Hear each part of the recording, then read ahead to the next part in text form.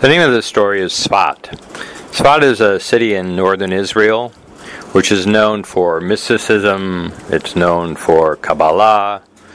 It's known for the more the heebie-jeebie elements of Judaism.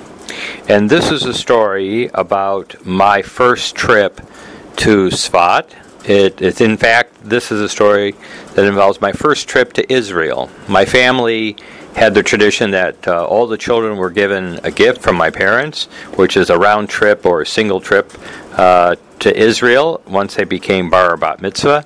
And once you got to 18 years old, usually you would take advantage of it and go. In my case, I was 30 years old. I still had not used my trip to go to Israel.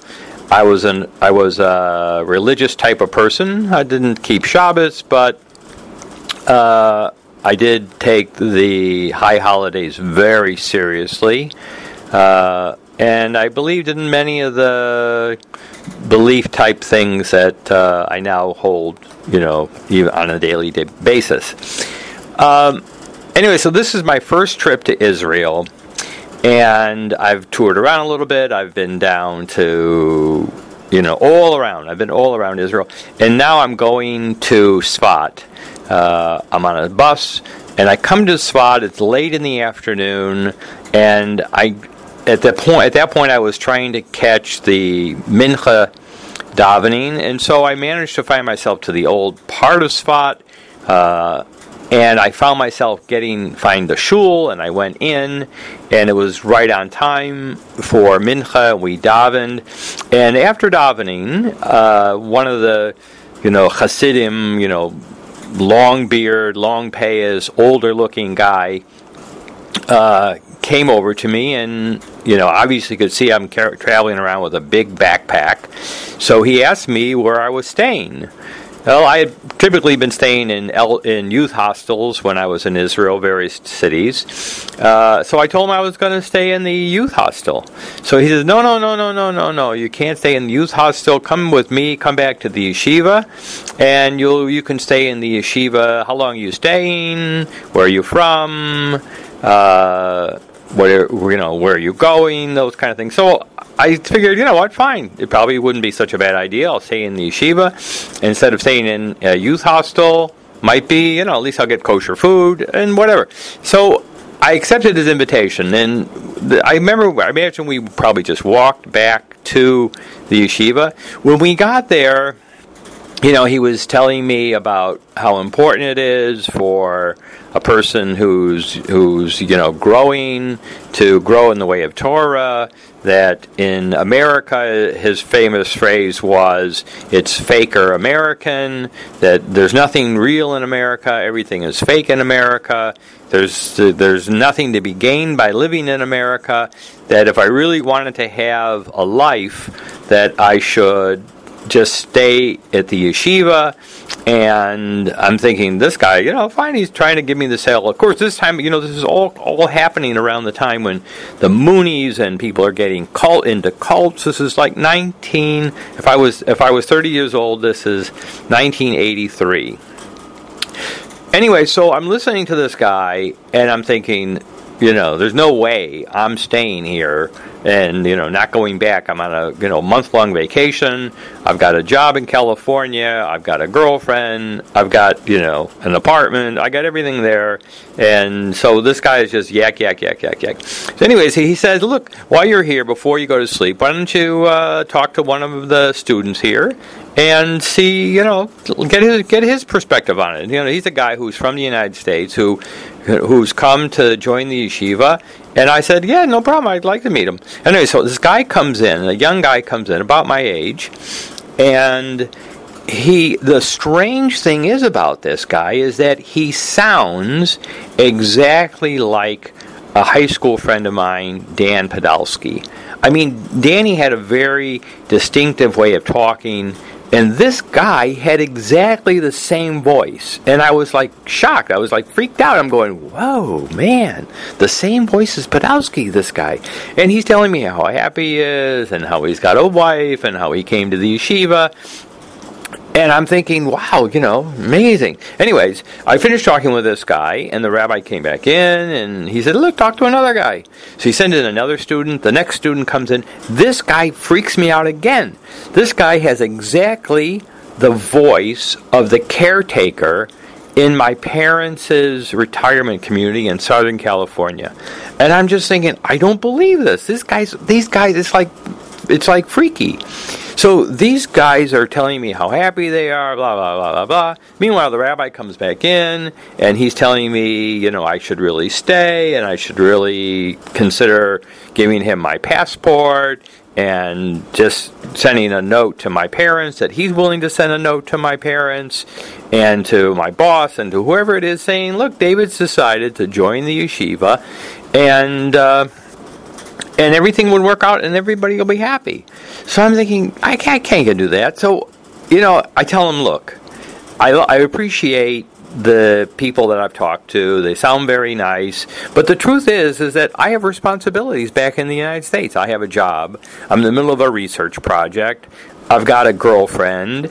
And, I just can't. I have an apartment. I pay rent. I just can't, not go back. I said, I'd love to be a frum person. I'd love to learn Torah. But I'm, I've got obligations back in the States. I just can't pick up and decide on a whim to stay in Tzfat. It just sounds crazy. So, he says to me, tell me about your girlfriend. So I tell him, look, her name is Risa Copeland, and I've been dating her for a couple years, and, I'll probably marry her. So he looks at me, he says, do you have a picture of her? So I'm really kind of like, oh man, this is getting freaky. I don't want to, show him a picture of her. I don't think I want to show him a picture of her. So I did tell him, no, I don't have a picture. Truth is, I do have a picture of my wallet. I tell him I don't have a picture, and he says, I don't think you're going to marry her. So I'm thinking, the chutzpah. This guy's telling me I'm not going to marry the girl that I've been dating for 2 years. I mean, it's ridiculous. So it turns out that he, I figured, faker American, he's just hitting me with this on and on and on. Anyways, it's getting late. It's like 1 o'clock in the morning, and I figured, time to go to bed. So I tell him, really, look, I got to get up early tomorrow. I got things I need to do, He says, yeah, go to sleep. So I lay down, I go to sleep, and I really have a hard time falling asleep. I'm thinking, you know what? My research really isn't going so good. And, maybe it's not such a bad idea. Really, after all, HaKadosh Baruch Hu brought me here. He introduced me to this guy. He's got these 2 Talmidim that sound just like friends of mine. Maybe I should think about this. And so I really had a hard time falling asleep. I don't remember how long I really stayed up, but I remember it was hard to fall asleep. When I woke up in the morning, it was like, maybe I should stay. Maybe this would be a good idea. Maybe it's an opportunity for me to finally become the frum person I wanted to become. With research responsibilities and parental responsibilities and apartments, it's like I never could make that leap to say, leave all that stuff behind. Go learn Torah. I mean, that's what you really would like to do. Because, I'm just tied into my other life. So I woke up in the morning thinking, maybe I could stay. And I get up and I'm making myself a cup of coffee, and I say to HaKadosh Baruch Hu, I said, HaKadosh Baruch Hu, I really need some help here. I don't know what to do. I really don't know. America, maybe it is faker American. And maybe this is an opportunity for me I shouldn't pass up. And I really could use some help here. So everybody else is sleeping at the yeshiva. Nobody's coming to talk to me. And I make myself a cup of coffee. And I normally take sugar in my coffee. And I see on the table there's a large sugar bowl. And so I take 2 teaspoons of sugar. And I put it in my coffee. And I stir it up. I put some milk in. And then, I'm just settling back to think about this calmly, David. This is a big decision.